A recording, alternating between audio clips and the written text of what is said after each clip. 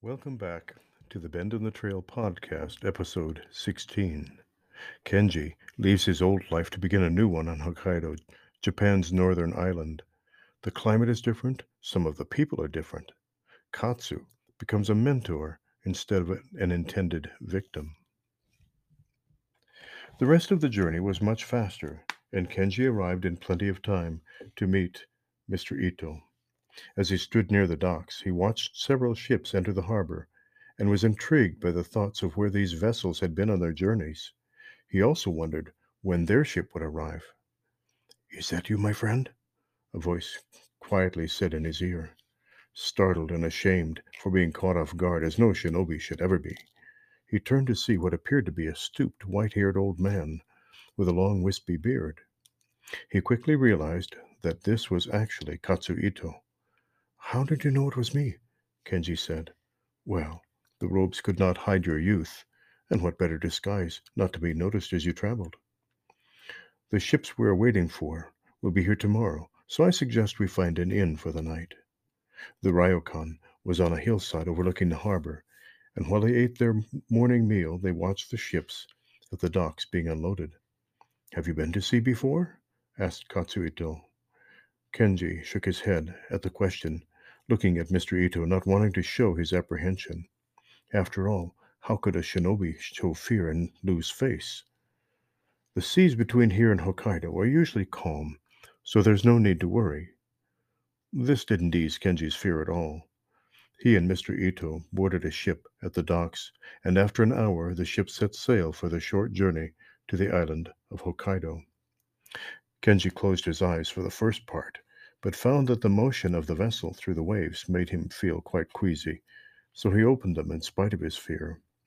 His concern about the sea subsided, and he even began to enjoy the gentle rocking of the ship on the water. The water part of the journey thankfully only lasted a few hours. Kenji quietly let out a huge sigh of relief when his feet touched the ground on Hokkaido. "Wait here, and I will be back soon."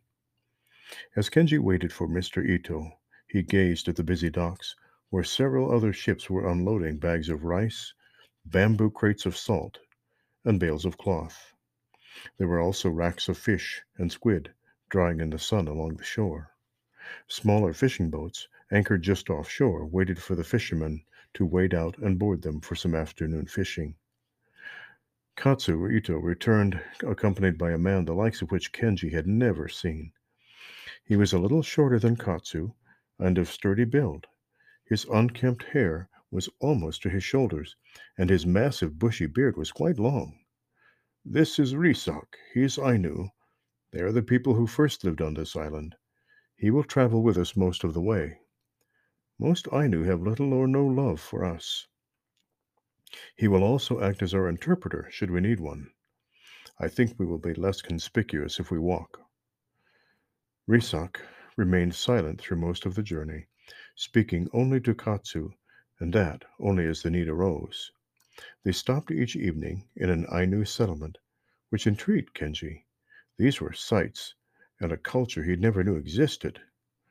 Bears seemed to play a significant part in Ainu culture, with live bears and bear skins in abundance. As they traveled, Mr. Ito kept his disguise, thinking it better they travel unrecognized. They passed small fields, through a mountain pass, and skirted a dark green forest.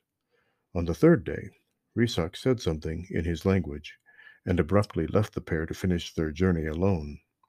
A few more hours of walking, they arrived at Mr. Ito's new home, overlooking the ocean.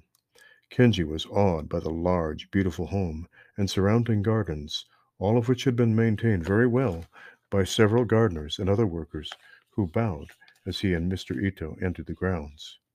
"Welcome to your new home," Katsu Ito said, with what sounded like relief in his voice. Chapter 8. New Life.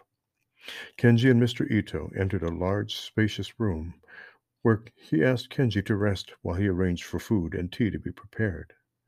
While he waited, Kenji gazed at his surroundings. Everything was placed just so. There was exquisite pottery, neatly arranged paintings on the walls, and beautiful, well-made lacquered furniture. Although the beautiful room began to soothe his nervousness, His thoughts were still very unsettled. He thought of his mother, alone at home, and what his uncle would do when he discovered, as surely he must, that Kenji not only had abandoned his mission, but had helped his victim to escape. Would the shinobi revenge reach even to this place? Most of all, he did not want another attempt on Mr. Ito's life, and probably his own, to be successful after the effort to escape.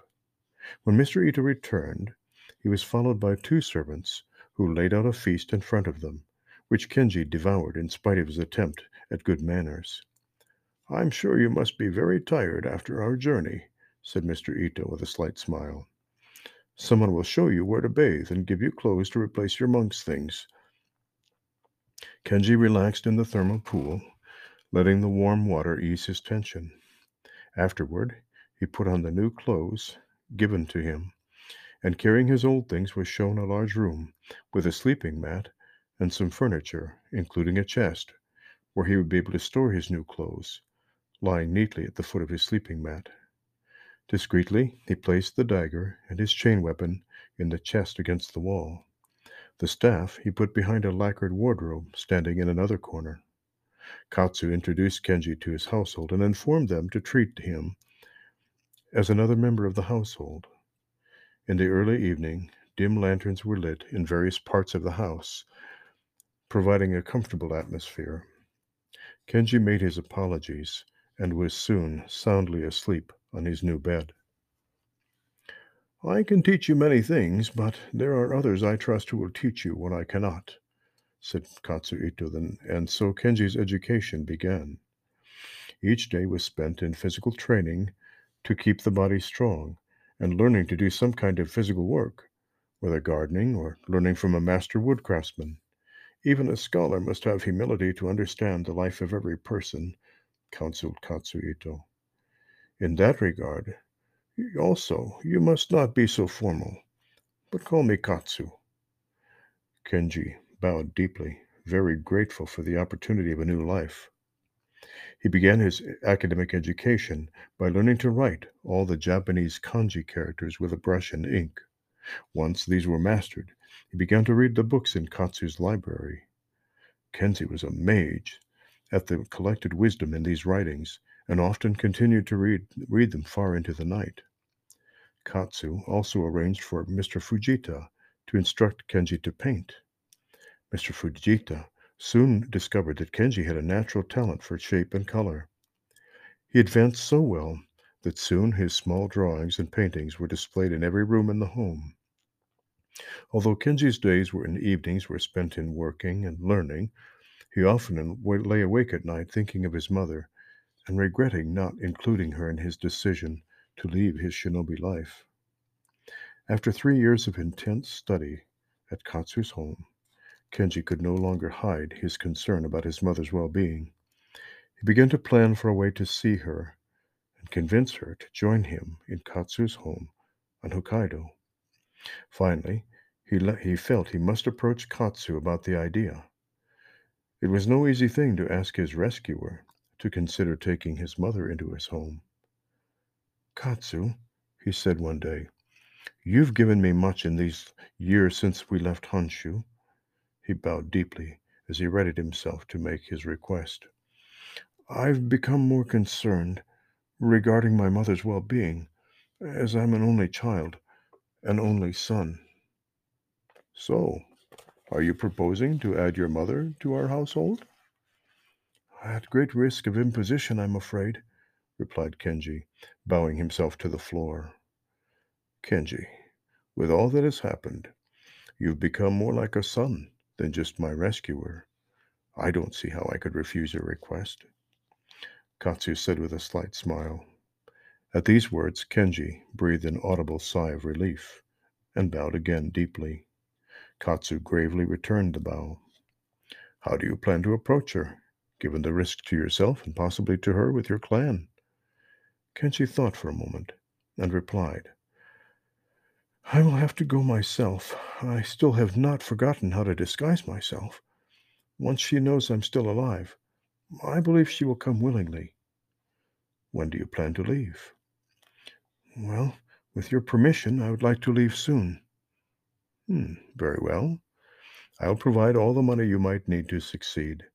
I will also give you the names and places of friends I have along the way who will gladly give assistance as you need it." Kenji bowed deeply again, and with a heart overflowing with gratitude, left the room to begin making plans for the journey. He thought that after all this time his mother would have believed him to be either dead or to have abandoned her. His anticipation of seeing his mother again was tempered with regret and shame for not having even once attempted to communicate with her. He decided that when he got near his former home, he would send a token, some symbol ahead to indicate that he was coming. After thinking about it, he decided he would send ahead, by way of a messenger, his jade piece, given to him by his father before his death. It had his name carved into it. He had carried it with him since he was a child for good luck. In the final week before he left to retrieve his mother, Kenji and Katsu sat and planned Kenji's route of travel, and which of Katsu's friends he would contact along the way for assistance. Katsu gave Kenji a letter of introduction to these friends, and also handed him a carved ivory piece, which he was to present to these friends, guaranteeing the authenticity of the letter. On the morning he left, Kenji rose early after a mostly sleepless night, and appeared to Katsu dressed as a young gentleman, unlike the boy he had met several years earlier. Although Katsu offered to send a servant with him, who was well trained in defense, Kenji assured him he needed to travel alone. "As I get closer to Iga, there will be more and more suspicion of any strangers. It'll be easier to do what I must do alone." "As you wish," replied Katsu. "Please use great caution, and assure your mother that she is as welcome here as you have been." With that assurance, Kenji left on the long journey to find out two very important things. First, would his mother even speak to him? And more importantly, was she still alive? It was not unknown for a family member who felt extreme shame for the actions of a family member to take his or her own life. He looked back at the house that had been his home for the last 3 years, wondering if he would see it again, or was he looking at it for the last time? Katsu stood by the open doorway and raised his hand. Goodbye.